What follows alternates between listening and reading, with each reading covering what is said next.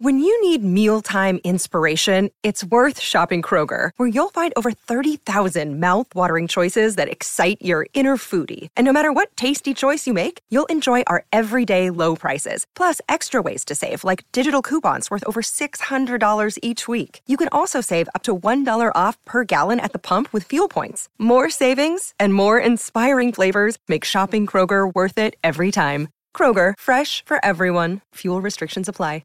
With threats to our nation waiting around every corner, adaptability is more important than ever. When conditions change without notice, quick strategic thinking is crucial. And with obstacles consistently impending, determination is essential in overcoming them. It's this willingness, decisiveness, and resilience that sets Marines apart. With our fighting spirit, we don't just fight battles, we win them. Marines are the constant our nation counts on to fight the unknown. And through adaptable problem solving, we do just that. Learn more at marines.com. Another day is here, and you're ready for it. What to wear? Check. Breakfast, lunch, and dinner? Check. Planning for what's next and how to save for it? That's where Bank of America can help. For your financial to-dos, Bank of America has experts ready to help get you closer to your goals. Get started at one of our local financial centers or 24/7 in our mobile banking app. Find a location near you at bankofamerica.com/talktous. What would you like the power to do? Mobile banking requires downloading the app and is only available for select devices. Message and data rates may apply. Bank of America N.A., member FDIC. Fire up the rumour mill.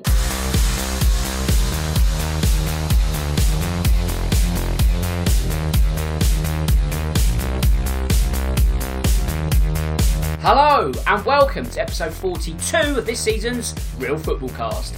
As always, I'm your host Dan Tracy, and this week our attention turns to more off-pitch matters. That's right, it's all hands to the pump as we get our rumour mill back into action. All the gossip from the past week will be discussed as we look at the definite, maybes, hopefuls and downright awful transfer headlines from the past 7 days. More importantly though, we once again have a full house, and that means leading the line this week and wearing the captain's armband is Carl. So Carl, how have you been since we last spoke? Yeah, really good, Dan, really good. Everything's edging a bit closer now and that, so, getting a bit more excitement coming, so very good, and looking forward to having another chat with you guys. Top man. Of course, I cannot forget your strike partner. That means the supply line will be coming from Drew. Drew, how have you been this past week? I have been doing fantastic. Honestly, I think I'm going to have a heart attack because of the amount of running I've been doing in my house in circles, screaming happily about Chelsea signing Timo Werner. So I'm doing fantastic, and I'm sure we're going to talk about it later. Happy to be back with you guys. Well, we're going to talk about it in a minute, so hold those thoughts just for now. Before we do, let's do the social media bits first, otherwise we'll be talking into the abyss once more. So first, if you want to get in touch with me, you can. That's on Twitter, @StanTracy1983. Also, the podcast has its own account, which is @RealFootballPod. If you want to become a shareholder, all you need to do is follow and join our very elite members club. You can find me via iTunes by searching for Real Football Cast. If you use that platform, don't forget to subscribe so you don't miss a single episode. Also, if you like us, leave a review so we move up the league table. And if you're not a fan of all things Apple, you can find me on SoundCloud and Audio Boom. While the easiest way to find all the links is by going to realfootballcast.com. And a big shout to our content partners at lastwordonfootball.com. Be sure to check out the excellent written work that Drew does and some of the work that I do after you've listened to this show. Right, it's time to go live. And where should we go first? Well, quite simply, we're going to get knee-deep in transfers. If you don't like transfers, you may as well switch off, because that's all we've got on this show. Now, Cole, I usually start with you, but I think Drew, as he's just alluded to, is bursting with joy regarding Timo Werner. So do you mind if I start with him this week? Unfortunately, I wish he wasn't on this one. But yeah, let him get it all out. Let him get it all out. Okay, thank you. Drew, the floor is yours. This, I think, is the deal of the decade. And we're only in 2020, and I am comfortable saying that. Yes, absolutely. Timo Werner to Chelsea, I think, is a phenomenal deal, which I didn't even expect. I did not think it was going to happen. It didn't seem as if Chelsea was going to drop the money on him with the amount of players they already have in attacking positions. But since he's coming, I could not be more thrilled for this. Simply put, Timo Werner is a world-class player, and he's 24 years old, so he's about to hit his prime. He's lightning quick. He's great on the counter. He can link up play. This is absolutely phenomenal. Timo Werner right now has the same amount of total goal contributions as Robert Lewandowski in the Bundesliga, tied at 33. Goals and assists per game, Timo Werner is averaging 1.21. That puts him second in the Bundesliga. If he was in the Premier League with that same number, he would be second to Sergio Aguero. How much behind? 1/100th of a point. So if Lewandowski and Aguero are world class, some of the best strikers in the world, then so is Timo Werner, because statistically he is right there with them. I think he's going to link up very well with Tammy Abraham. You can see Hakim Ziyech either playing behind them as a number 10, or he can go wide right, Werner left, and Tammy Abraham up front in the middle. This is absolutely phenomenal. I love everything about this deal, and I think this gives Chelsea legitimate chance of winning the Premier League next year. It's going to be very, very tough, don't get me wrong. Liverpool's still a good team, and so is Manchester City, and I think this gives them a huge boost when it comes to the Champions League as well. So I am flying high with this transfer and love everything about it. Wow, what praise indeed. So Cole, Chelsea is known, unfortunately, as the graveyard of world-class number 9s. Can Timo buck this trend and be the genuine forward that the club have been crying out now for a while? Yeah, I think they've signed a really good player here, and to be honest, very, very jealous because, you know, what a player he kind of looks, doesn't he, after the last season or so. I don't think you'll see him flop possibly the way others have. I think, you know, they've come a little bit maybe later in their career, you know, with kind of injuries and stuff like that. He's come in, as Drew's just said there, in his peak, and about to hit his peak. The one good thing as well, I think, you know, he's playing in a league that I think is probably the closest in terms of physicality and the way the game is played to the Premier League. So I think that will mean there shouldn't be such a big bedding in process for him. I think they've signed a really good player here. And when you put that, you know, with the other transfer they've done, you know, then... Yeah, I am sitting here at the moment feeling very jealous because I would agree with Drew. I think Chelsea have put themselves in a great position to possibly next season be up there fighting for, or at least within a title race, right till the last couple of weeks if need be. And with his sort of goals, they've given themselves a shout in all the other competitions they're in. So great business, and you just got to give them a pat on the back and say, well, fair dues, you've done well there. Yeah, I think with that signing, once it gets over the line, that makes Chelsea a legit top 2, top 3 team for next season. And also, Drew, you mentioned Tammy Abraham. The fact that Werner will be arriving, that just takes a little strain off his shoulders and also just fires up Chelsea a little bit more. We spoke last night, myself and Cole and a couple of others, about how Tottenham are perhaps held back by having just one world-class forward, and because of that, they can't really ever win a Premier League.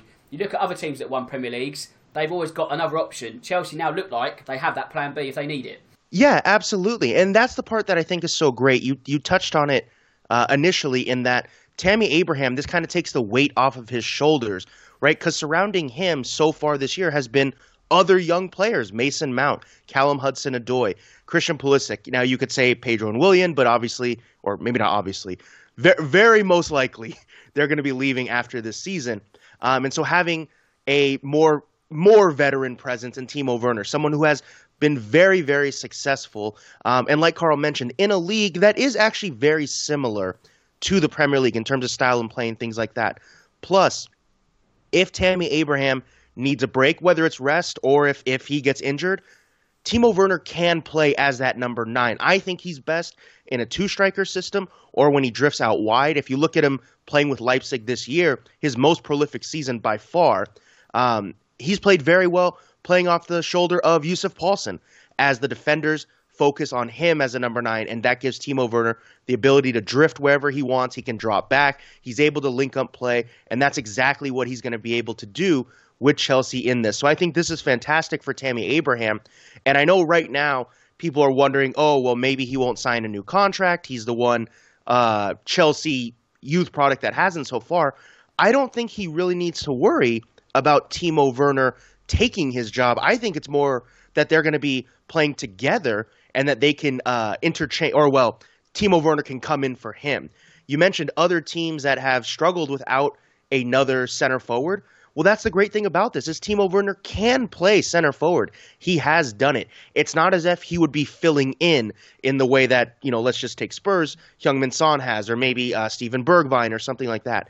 Timo Werner wouldn't just be playing there just for the game because they need somebody. He actually can play as a center forward, and he can play in a 2-striker system, and he can play on the left wing cutting in. So his versatility, I think, is so key to this move, and why I think him and Chelsea are a great fit, and he's going to be so successful over the next however many seasons, and hopefully he's going to extend his contract when that time comes in a few years. Now, Carl, staying with Chelsea, and they've made Leicester fullback Ben Chilwell as one of their main transfer targets for the summer. It could cost up to 85 million. So I guess the question here is, where are Chelsea finding all this money from all of a sudden? Yeah, I'd like to know. It's a bit sneaky all this, isn't it, Dan, to be honest? You know, a little bit... Daddy Roman, that's where. Daddy Roman. Yeah, no, like the rich kid in the sweet shop buying everything at the moment, aren't they? You know, out of order. Leave some for the rest, Drew. No, if they... No, thank you. No, thank you. Again, you can only assume if they can add him as well, you know, as their fullback, then what a great signing that is, because he's another player who's shining at the moment, and, you know, another player that I think lots of clubs would be looking at. So if Chelsea can get the kind of still and get ahead with him, then, say, those three signings that they'll have made, legitimately, as you've said there, put them in a title race and the serious contenders for the title, because that is brilliant business.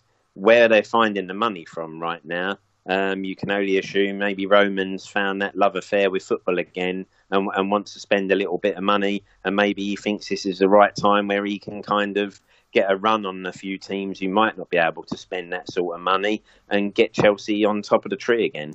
Well, this is it, I think, fundamentally. Roman's back in love with the club, because there's always a little bit of talk of the lack of visa meant he couldn't come into the country, and then would he sell up due to those circumstances? But all of a sudden, it's like, well, actually, I've sort of remembered why I bought this club and why I like it, and it's let's go again. And Drew, if I could add something, actually, yeah, sure, yeah. What I think is going on, and this is not confirmed, I don't have any sources, this is just what I think is happening, is Chelsea are trying to take advantage of the time and circumstances, the unique ones that we're in, because Timo Werner at 55 million pounds, I think it is, something like that. Yep. Hakim Ziyech at 33.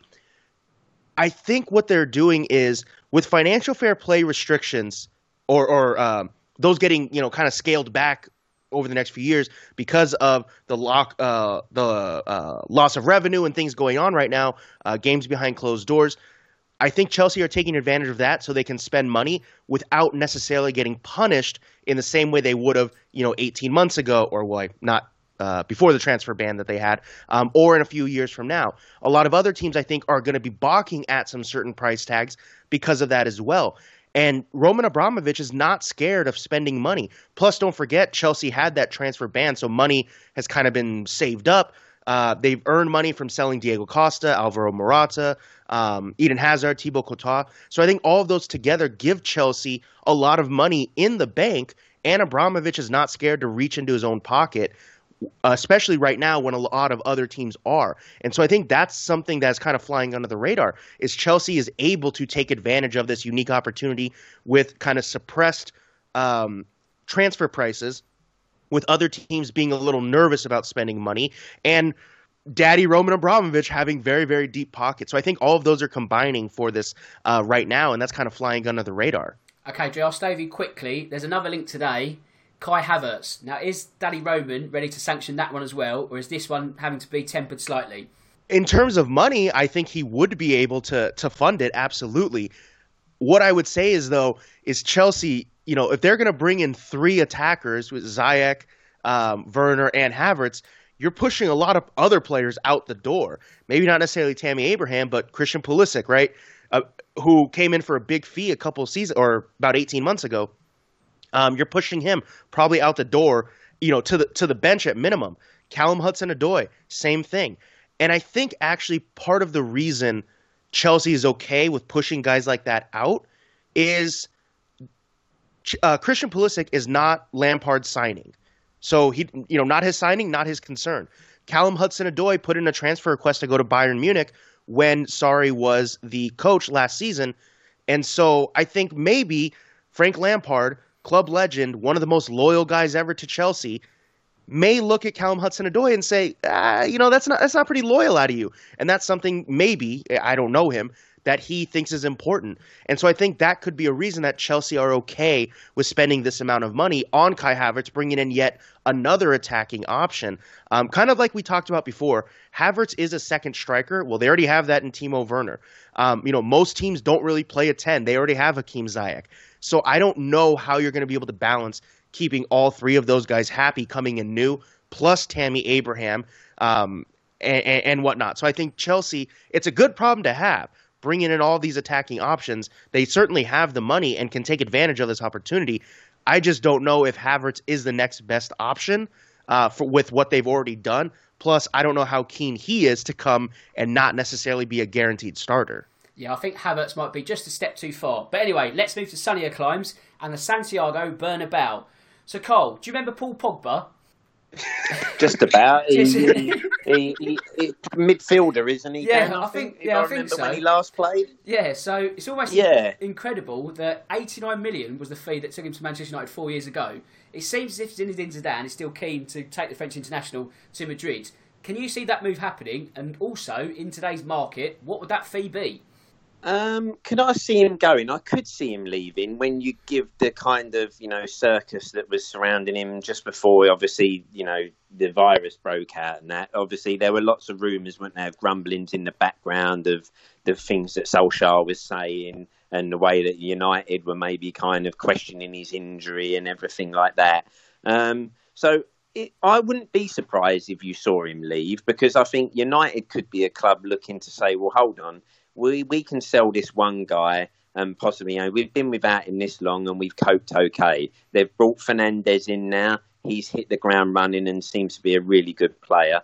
So I could understand if they want to strengthen, they might think, well, look, let's just sell this guy who's really been a headache for us since he joined. If we was to, let's put it this way, I still think you'd get around 80 million for him if someone does want him, one of those big sides, because he's a World Cup winner.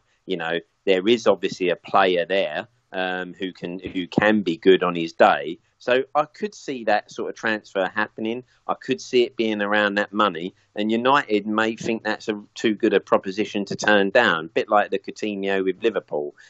They possibly could see an opportunity there to use that money and build the squad again and add some additional players. And they could benefit more from that in the long run than keeping Pogba around, who, as we know, let's say the influence can divide opinion, can't he? For me, I could see there being some legs in that one.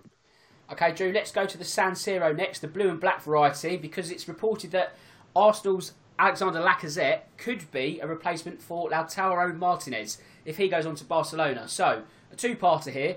What's your take on Antonio Conte's business model of signing Premier League, not rejects, but that sort of fringe model of player? And also, more importantly, can Martinez be given the keys to the Camp Nou post-Messi?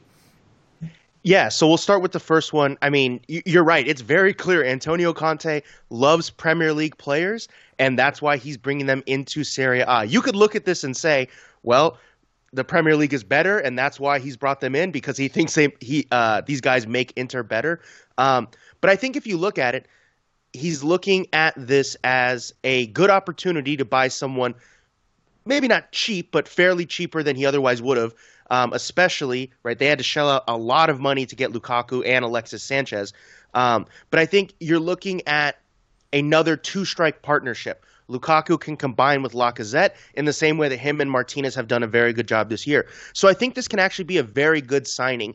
And I think Antonio Conte is being pretty smart about this. There's a reason that the Premier League is considered, the best league in the world, or at least one of. I think most people would say the Premier League is certainly better than Serie A. Maybe Juventus can compete in the Premier League very well, but after that, the teams are going to be not finishing in the top four every single time. So it makes sense that he's targeting players in a better league, and if they're fringe players, like you said, he can get them most of the time at a pretty good price. And so I think that's why you see him doing this. Now, in terms of Lautaro Martinez, I think he's a good player, don't get me wrong.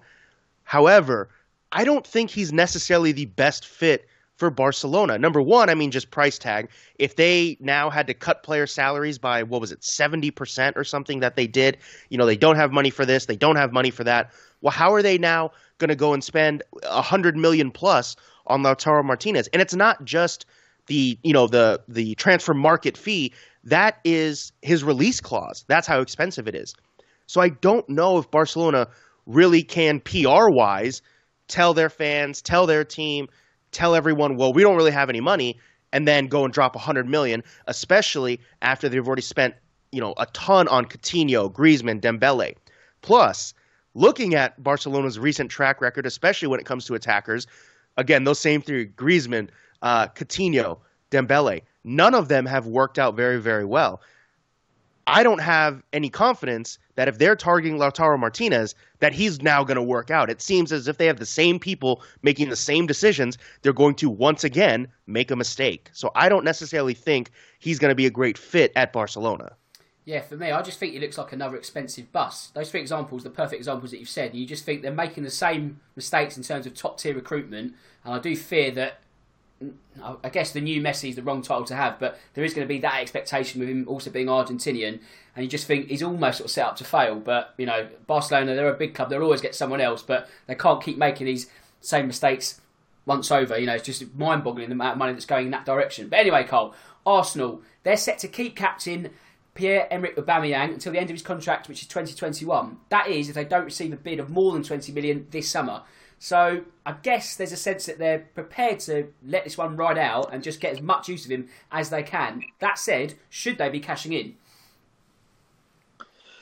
Yeah, difficult one this, isn't it? Because, for me, obviously, if you're an Arsenal fan, you probably want to keep Aubameyang because, he is obviously their main threat for goals. And he is the sort of player that if you're looking to get into the top four and say, even within kind of a title race, then you'll need him and his goals up top for you. So if you couldn't see, if you get rid of him, then you've got to spend a lot of money to kind of bring in a replacement as good as him. 20 mil isn't the biggest sum of money in the world, is it? Again, if they were looking at, you could say someone was offering them 60 to 70 mil, they might think, oh, yeah, okay. For 20 mil, I think they'd prefer to try and ride it out and keep him as long as they can. And even if that means he won't sign a new contract, well, let's use him until the day he actually goes, because he could be the player that gets us into the Champions League again and, kicks off to kind of say maybe the restart of the Arsenal project. Does he want to stay? Different question. Again, I think a lot of that will depend on if they can qualify for the Champions League. If they don't, then maybe you could see him, maybe pushing for a move. But I think as far as Arsenal are concerned, they'll want him to stay right till the very death. Carl, I'll stay with you because I've got another one. It's a bit of a strange one. It's Matty Longstaff being linked with Udinese. A bit of a bumper deal. He's earning £850 at the moment. Could be 30 grand a week for the Serie A club. However, if you sort of look further between the lines, is there a sense that he could just end up parked at either Watford or Granada due to the way that the three clubs operate within their business model? Yeah, you wouldn't be surprised, would you? As you said, the way those three clubs kind of operate, I wouldn't be surprised. To be honest, I don't see that one happening. I think he'll probably stay where he is. But again, I wouldn't rule that out because those three clubs, I don't even think those three clubs could tell you how they operate, Dan, to be fair. If you ask them right now. So us maybe trying to guess is never going to happen. Yeah, I think that's a fair point. So we'll move on quickly. So Drew, you mentioned Ousmane Dembele. How do we solve his problem? Because he has been a bust, there's no doubt about that. I know injuries have played a massive part, but for the fee that was outlaid, it's not been what Barcelona would have expected. That said, Juventus have approached him with a potential loan deal. Could you see that one reigniting his career? The problem with Dembele, it's not the talent, right? He had one good season at Dortmund.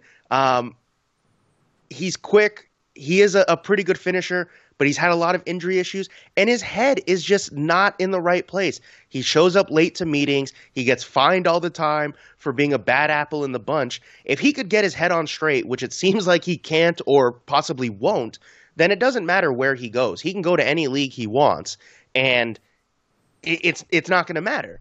Because if his head's not on straight, he's never going to play well on the pitch. So for Juventus, I don't really know where he's going to fit in. Because obviously you have Cristiano Ronaldo. I mean, he plays on the left.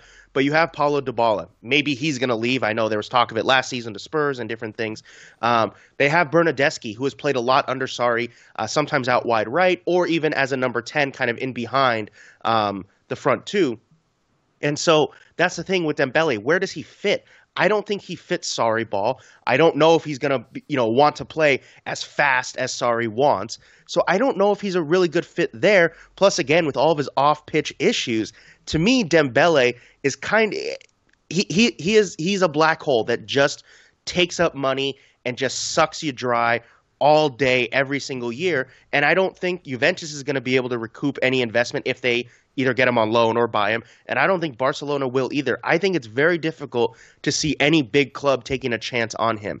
If Barcelona want to get rid of him, they're going to have to take a big loss on his transfer. And they're probably going to have to sell him to a team not in the upper echelons, not somebody who is going for a Champions League title or anything like that. They're going to have to sell to somebody in kind of that second tier of teams that fights for the top four at best. Maybe they're in for a league title in their respective country. But the super clubs, I don't think anyone takes a chance on Dembele. I think you just described Tottenham, so that's fine. We'll have him. Carl, would you be happy with Ousmane Dembele? Oh, that's a real interesting one, isn't it, Dan? From what I've seen of him, the times I have seen him play, you can see there's definitely a player in there who, on his day, could be scary. I just wonder sometimes whether that's sort of a similar player to what we've got right now. He's too inconsistent. We've got someone like Mora at the moment, who again, on his day, can suddenly be brilliant, but that day doesn't come around often enough. And I guess that would be the fear with someone like him and the money you're going to look at paying. I'm not sure if I'd be prepared to take a punt on someone so inconsistent. Yeah, the last thing you want to be doing is spending big money on a 1 in 5 player. Like you say, we've got enough of those, and I think we need to be looking at 1 in 2, 1 in 3 players to move up that next stage. So unfortunately, as good as Dembele may be, or the potential that he could still unleash, I don't think it would work for Spurs. But Carl, I'll stay with you, because talking of loans, what can the talented Harry Wilson do at Liverpool? There's such a logjam of talent at Anfield that obviously he's at Bournemouth on loan at the moment. Could it be finally time for him to fold in terms of his Anfield career? I believe Leeds are interested, which, when you consider that they probably will get out of the Championship, that could be a good permanent move. Yeah, I can see the trouble that he's got, isn't he? Is that I don't think he gets in that Liverpool side regularly, possibly for the next couple of seasons. And the problem you've got there is, does he really want to be going out on loan every year to a new club to try and make a name for himself? He's clearly a decent player. We know that. We can see it. Deadly from a set piece as well. You get a set piece around the box, you want him in your side because he's brilliant. I just think we may find his career could probably be kick-started better by maybe making a move somewhere else to begin with, where he's going to get regular game time and can kind of settle for a couple of seasons. And then I think, again, if he fulfills the potential that we're seeing, a big move again would be on the cards. And, you wouldn't even be surprised if he went back to Liverpool again at that point, because, he's made a name for himself. But I just think right now, if I was him, I'd maybe give it, say, another season on loan somewhere and then see where you stand in terms of, an honest chat with Jurgen and see, well, look, am I actually in your plans? But if not, I wouldn't, if I was him, I wouldn't waste too much time hoping that Liverpool's there. I'd get a move and start trying to make my name somewhere else. Well, Drew, it would not be a transfer summer saga without Neymar and PSG. So they're now saying that they want 156 million in cash. I don't think literally in a big wad of cash, but they want it in cash from Barcelona. Surely no one's paying that fee this summer. This is just another example of transfer rumors that you can't really believe. I don't think there's any way that Barcelona have the money, right? We already talked about how do they have the money for Lautaro Martinez? Well, how are they going to have the money to buy Neymar? He's even more expensive. How are they going to have the money to buy both, right? One of the issues with Neymar is either last season going back to Barcelona, was Barcelona wanted to pay in installments and PSG said absolutely not. You're going to pay us up front. And they want the same thing. So if that was a problem then, it's definitely going to be a problem now with suppressed revenue because of the coronavirus and everything that's gone on. So there's no way Barcelona are going to have the money in cash in order to do this. That's the first thing. The second thing here for PSG, I actually think they've kind of gotten the right pieces and they've improved steadily, right? The way they came back against Dortmund in the Champions League before the stoppage and everything. Neymar this year, Mauro Icardi, who they now have permanently. I think Icardi is one of the most underrated strikers in the world. I know he has his off-pitch problems, so I get that. But Neymar, Mbappe, if they can keep Mbappe for another year or two, the two of them plus Icardi, I think is a phenomenal front three. And I actually think they should give them, one more year to try and figure this out and see if they can get the holy grail of the Champions League. I think money is going to be a big issue for the deal. I think Neymar is settling in a little bit. I know he's had a lot of issues with the fans and whatnot, but I actually think this is PSG's one last chance with Neymar. So I don't think they should sell him. I think they should keep him and try to go after the Champions League one more time. Because this year, right, if they win it, there probably is always going to be an asterisk. Maybe not officially, but because of what's happened, the way that they might change the Champions League. And I think for them, they would probably want to do it, quote, the right way. By winning the Champions League through a regular campaign and a regular season. So I don't see this deal happening this year, but of course it sells papers and it gets people's eyeballs on the screen, on their website. So it makes sense that you're seeing a lot of talk about this again. Okay, let's stay with Neymar, Carl. For the money that he either commands in transfer fees or is linked with, where do you put him in today's hierarchy of great footballers? Is he a world-class talent? Is he overinflated? Do people look down on him because he plays in Ligue 1? What's your take? I think he is up there. I mean, when that season where Barcelona had him, Messi, Suarez, that was fearsome, wasn't it? And Neymar played as big a part in that success as the other two. He was, when he's on fire, he is one of the best players in the world. There's no doubt about it. I think, again, the problem he has is a bit like the same with Pogba. There's outside interests which I think kind of possibly take their eye off the ball a little bit too much, and create this little circus that you kind of think. I think that's something where people go, I don't put him in the very top. He's not in the very top because of the circus that follows him. But then, in my eyes, I would probably stick him down as maybe the third or fourth best footballer in the world right now. You've got Messi, Ronaldo. Then I think that you could sit there and say, well, he is in the next bracket there of top players. I just think he probably needs to get out the press for kind of the wrong reasons and maybe mainly more for the football reasons.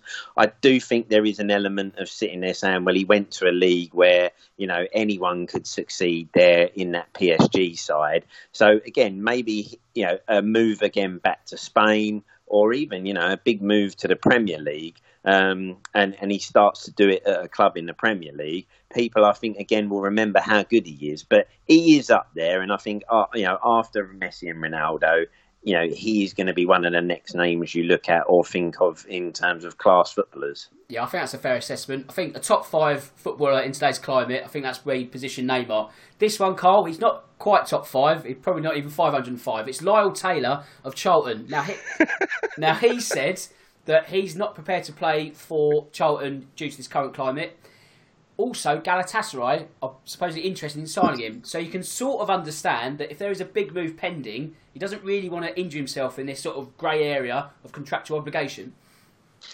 Yeah, I think there's probably a few players like that, isn't there, Dan, who are probably out there right now thinking, well, hold on a minute, I am due to be coming up here, and now I'm about to play. And as you say, one big or reasonable injury could kind of scupper any future moves. So I can understand those players who are possibly at this moment thinking, do I really want to play? But then at the same time, for me, when a player who is still contractually obliged to his club refuses to play, I think that makes you start questioning the mentality of that player as a whole, doesn't it? And then you suddenly start to lose any kind of sympathy for that guy, because you could just say, listen, just get on with it. Right now you're contracted to Charlton, so play your games, and the move will come. But I suppose, those who are putting themselves in a player's position and looking at their future and their future earnings could say, well, no,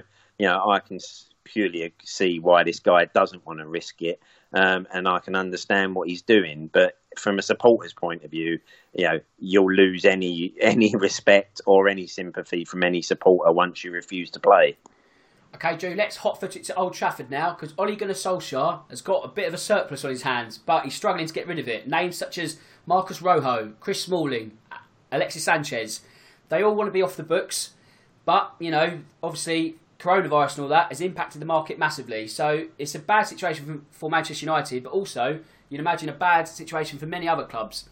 Yeah, so here's the thing with Manchester United, right? And it's not my money, so it's easy for me to say. But I think because of the situation we're in, all these surplus, right, which is an understatement like you mentioned, players, you might just have to accept a lower price to get them off the books, right? Smalling, Sanchez, Rojo, if they're not in your plans and they're aging players, what's the point of keeping them, right? Again, it's not my money, but it might be better and easier and less of a headache to let them go now for a cut price. I understand Manchester United probably want to get more in revenue for them. I get it. But that's just not the world we live in right now. And is it really worth it to keep them on the books for another year to help salvage another £3 million or something like that? To me, it's not. It's probably not worth the headache or anything like that. Again, it's not my money. It's easy for me to say for them to take less money. I get that. But if they're not in your plans for the immediate future, there's no point in having them weigh down the books with their wages, whether it's they're on loan now or they're just on the bench and not playing. There's really no point to have them around. So if I was Manchester United, I would let these guys go for any potential suitors, because again, right now with the situation we're in with suppressed revenue and things like that, suppressed budgets for transfers, you might just have to take whatever it is you can get, because this year maybe you have only one suitor for each of these players. Well, next year you may not have any, right? So that's a possibility as well. So if I'm United, I let these guys go for whatever price I can get for them, right? Smalling, Rojo, Sanchez, whoever it is. Again, it's not my money, easy for me to say, but I think the best decision, since they're not in the plans for Solskjaer and United, is to just cut bait right now. So, Carl, we spoke about Ben Chilwell leaving Leicester. Should that be the case, Arsenal may be prepared to sell Kieran Tierney. Now, he's only been at the Emirates for 12 months, plagued by injuries. You have to remember he's already worked with Brendan Rodgers at Celtic, so this could be quite a strong rumour, couldn't it? Yeah, I think so, Dan.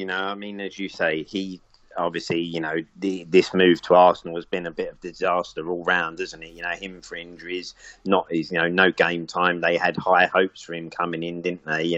I remember them being very confident after signing him. But if it's not worked out, then, like as you say, I think, Brendan will sit there and go, well, I know there's a player there. I know how to get the best out of him.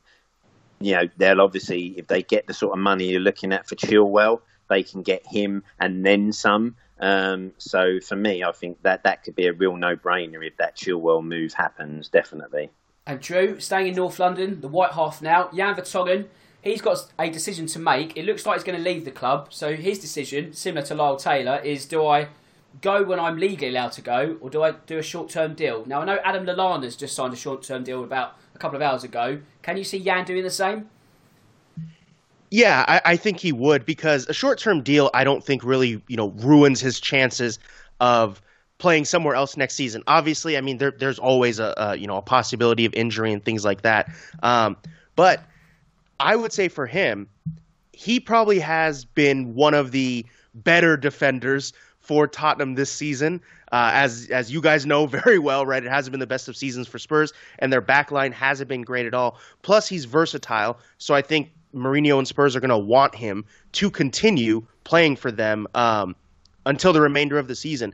And I think also for him, he's good enough. I don't think him holding out is going to get him a bigger deal anywhere else or anything like that. At his age, he's going to get the deal he's going to get. The only reason to not extend for a month or whatever it is because of a possible injury. But if that's the way that you're thinking with your head, then I think that increases your chances of it. So if I'm Vertonghen, I definitely sign a short-term deal. And come, whenever the transfer window opens, I think he's still going to have potential suitors out there. I don't think they're going to be any more worried about him because he played this extra month or whatever it is. So if I'm him, definitely I sign that short-term deal. Okay, Cole, let's discuss Adrien Rabiot now. He's targeted by both Everton and Arsenal. but he's not prepared to take a wage cut to move to the Premier League. Do you think either club can get him? And also, when you have to consider that his move to Juve wasn't really a smart choice, and I guess this is what happens when you let your mum be your agent. Yeah. You know, when mum's doing the business, she might not always know what's best for him. It might be better off sticking with someone who's in the know a little bit. He seems trouble to me, this guy. I don't like what I hear about him. The money he's going to command, I don't really see a player in there that I'd want to spend that sort of money on. So for me, I don't think Arsenal or Everton possibly touch him, and I think he might look elsewhere for a move. But I'd stay well away because, the last thing you need is someone's angry mum coming down the training ground and having a pop because you're not playing her ton. It's a very good point. Talking of trouble, that's also a label that Jack Grealish sometimes gets, Drew. So he's been prioritised supposedly by Manchester United. I guess a deal may hinge on whether Villa get relegated, but even if they didn't, could you see the 24-year-old moving on this summer? I think definitely Jack Grealish is too good for Aston Villa. I'm sure that hurts Villa fans to say, but I think they would admit that.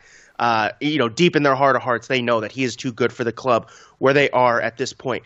Here's something I would be really interested to see with Grealish is at Aston Villa, he has been the guy, and he has had to be the guy. And I think at times you see he's a little bit selfish.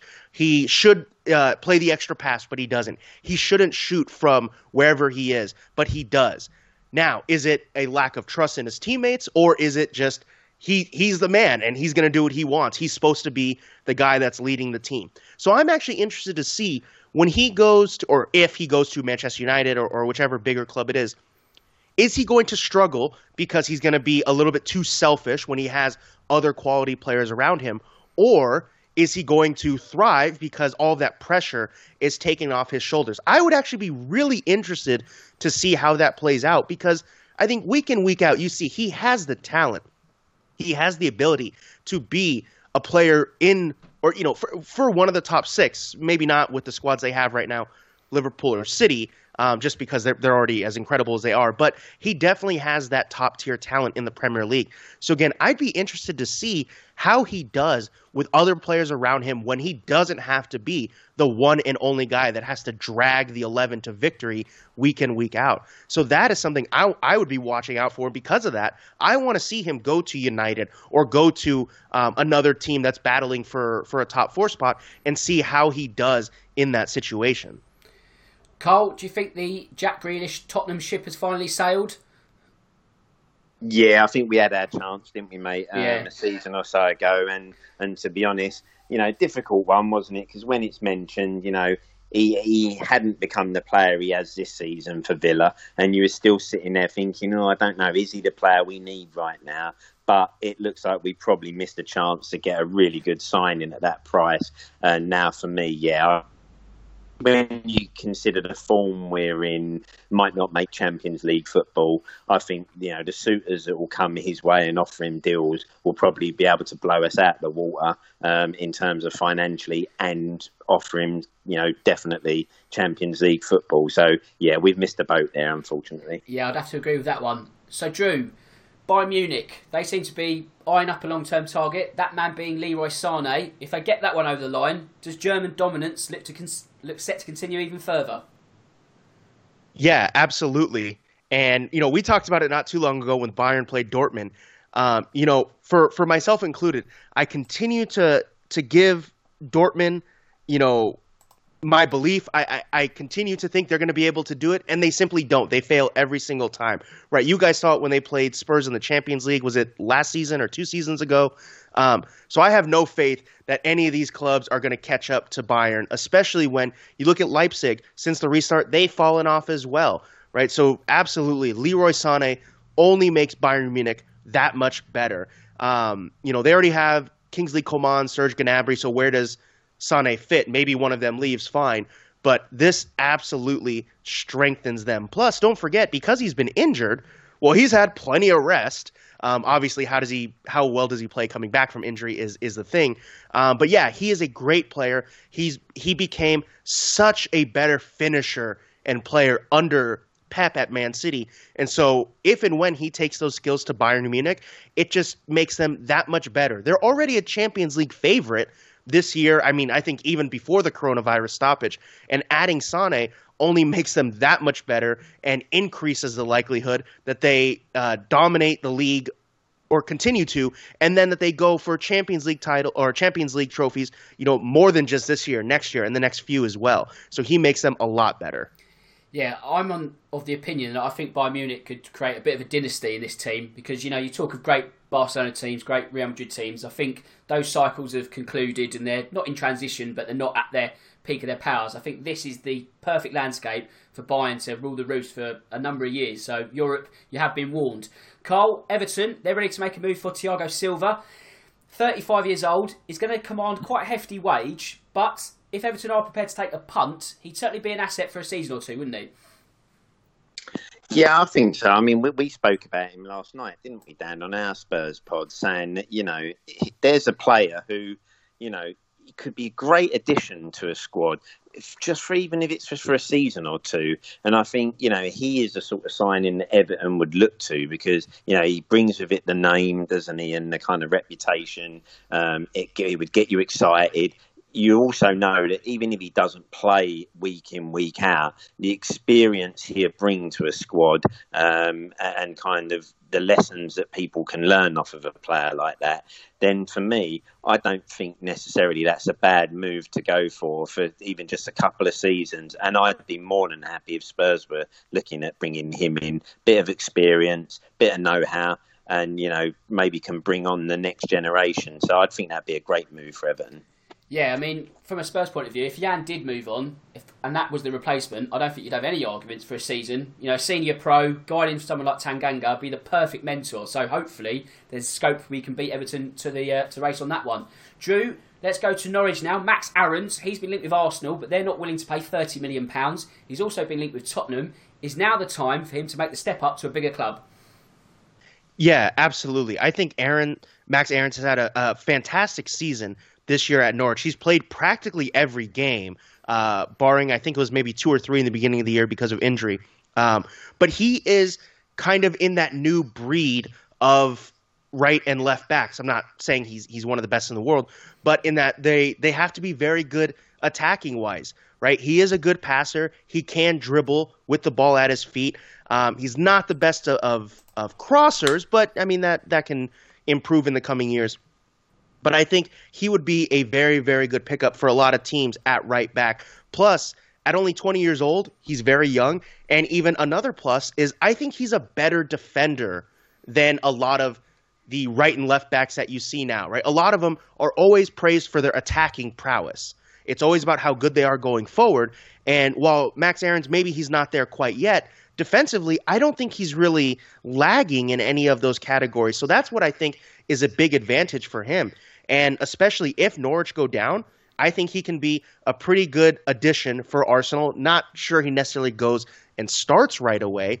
But with as bad as Arsenal's defense has been this year, Hector Bellerin is getting up there in age, right? He's also had his injury issues. So I think this can be a very good pickup for Arsenal or for a lot of other teams. And again, like you said, for Aarons, it's probably time he leave Norwich and take that next step up. Cole, you get the final rotation of the rumour mill on this show. It's West Ham, it's Michy Batshuayi. He's always been surplus to requirements at Stamford Bridge, no matter who the manager. Could this be quite the capture for the East London outfit?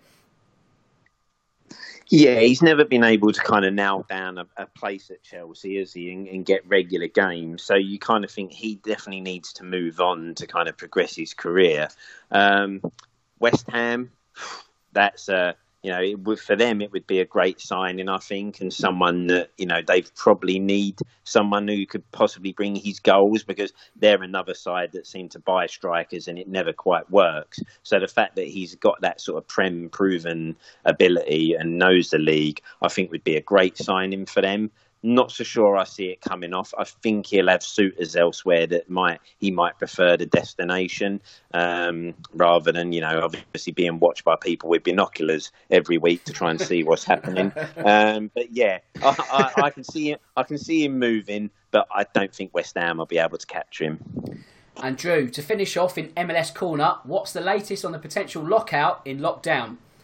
Well, thankfully, there was no lockout last week. Yeah. Oh, believe me, I was one of the most excited people about this as well. MLS, the league, the owners, and the players and the union were able to reach an agreement, which I think is good because, as we talked about, a lockout would have benefited absolutely nobody. Some of the details, I won't go into everything, but I think the players actually had a pretty big victory in this at the last moment. Originally, when the stoppage started for the coronavirus, MLS proposed, I want to say the highest they proposed was a 50% pay cut for players. There was talk of 20%. Well, they agreed on, depending on which source you read and how you do the numbers, 5% or 7.5%, again, depending on how you do the numbers. So, I mean, from 50% or 20% down to 5%, that is a huge win for the players. The league wanted to insert a force majeure clause, which they could cancel the CBA, and it was tied to attendance dropping. Well, they amended that, which the players wanted, and now it's just a normal force majeure clause, which would be like any other sport here in the U.S. Basically, either party can pull out because of unforeseen circumstances, like a coronavirus stoppage. But again, the part about tying it to the attendance falling or anything like that, the players won. They got what they wanted. So I think if you look at this, there are a lot of things that the players actually got a better, maybe not a better deal, but got more of their wishes. One other thing was the players, a lot of them, and we talked about this, they don't make a lot of money in MLS. So can they really get locked out? Can they afford to not get paychecks? Well, something they agreed upon was in the short term, they're keeping a lot of their money, right? Only a 5% cut. But longer term, they're going to have less money available in terms of bonuses and the way that salary caps are divvied up for, or not salary caps, but the amount of revenue is divvied up for salaries and things like that and allocated for it. That also is helping the players in the short term, which they need at the expense of the long term.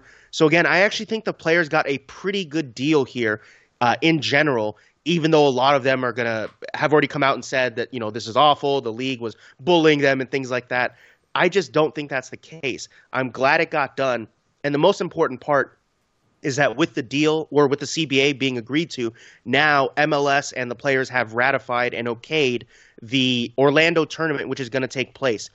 There aren't many details out right now, but there are a few more. They're going to be playing, or teams are going to report at the end of this month, and then some of them later in July if they are able to train in their home markets. They're going to do it kind of World Cup style. They're going to have groups, 3 group stages, games, and then knockouts. Also, right now, the winner is proposed to get a CONCACAF Champions League spot, and also this isn't for sure yet, but there's going to be a purse of, I believe it's $1 million, or maybe it was 5, was a different report I read. It's not saying all that money is going to go to the winners, but depending on, just like tournaments now, the farther you get, the more money you make in bonuses. So I think this is great that the league was able to avoid a first lockout in its history. The players and them were able to agree on a deal. They don't have to worry about the CBA again for the next few seasons. And soccer is coming back to MLS. So I think this is fantastic. I'm happy they were able to get a deal done because I think, again, the lockout would have benefited absolutely nobody, and this is very good for MLS that they're going to have soccer back in some capacity later on this year. Fantastic news. Add them to the list of leagues that are going to restart very soon, which brings us to next week's show, because next week we're going to do a preview show, which we don't usually do because we always sort of look back, but obviously we're nearly there, so why not? We've got 12 matches across, a few days, that Wednesday up to Monday, so we're going to go through them all, game by game, and then that will be your show. So this week's been transfers, next week's a preview, the following week a review, and then we're finally back in the groove. Right, so just need to do a bit of admin. Need to thank my 2 co-hosts. Fantastic work today in the rumour mill. You worked very hard. So Drew, sterling work as always, mate. Yeah, well, thank you for having me on, Dan. Appreciate it. Love talking transfers, right? Because like you said before, we're kind of scraping the bottom of the barrel in terms of things to talk about. But I think transfer rumors are always fun. There's always excitement for fans and listeners for potential deals that their team could get, potential 11s and everything like that. So it was great fun. I enjoyed it and happy to talk to you and Carl once again. Cheers, buddy. And Carl, we've got this one out the way. We're a step closer to football coming back. Yeah, we have. I love Drew's enthusiasm there as someone who's talking when his club have actually signed a couple of real world-class players. us Spurs fans, the transfer rumour mill was never that exciting, to be honest. But no, I really enjoyed it today and talking to you guys, and I'm so happy that Drew's so happy. Fantastic. Thank you. Okay, with that said, it just leaves me to say that my name's Dan Tracy. This is The Real Football Cast, and until next time, goodbye.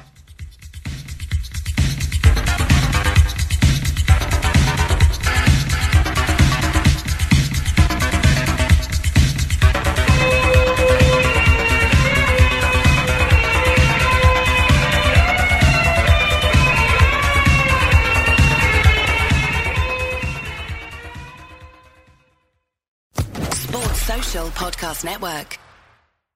Lucky Land Casino, asking people, what's the weirdest place you've gotten lucky? Lucky? In line at the deli, I guess? Aha, in my dentist's office. More than once, actually. Do I have to say? Yes, you do. In the car before my kids' PTA meeting. Really? Yes. Excuse me, what's the weirdest place you've gotten lucky? I never win and tell. Well, there you have it. You can get lucky anywhere, playing at LuckyLandSlots.com. Play for free right now. Are you feeling lucky? No purchase necessary. Void where prohibited by law. 18+. Terms and conditions apply. See website for details.